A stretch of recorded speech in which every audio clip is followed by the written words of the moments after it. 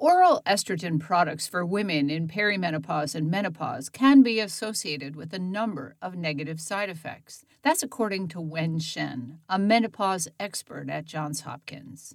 Oral estrogen therapy can increase C-reactive protein. It increases inflammation. Inflammation affects so much of autoimmune diseases, and also diabetes is a form of inflammation. And estrogen therapy orally does increase the risk of stroke. That's why estrogen therapy should not be given to women over 65 years. Shen says that there are other options for women seeking to ameliorate uncomfortable aspects of perimenopause and menopause, so talk with your provider to find out which might work for you. She cautions against self-medication with supplements or products available on the internet. At Johns Hopkins, I'm Elizabeth Tracey.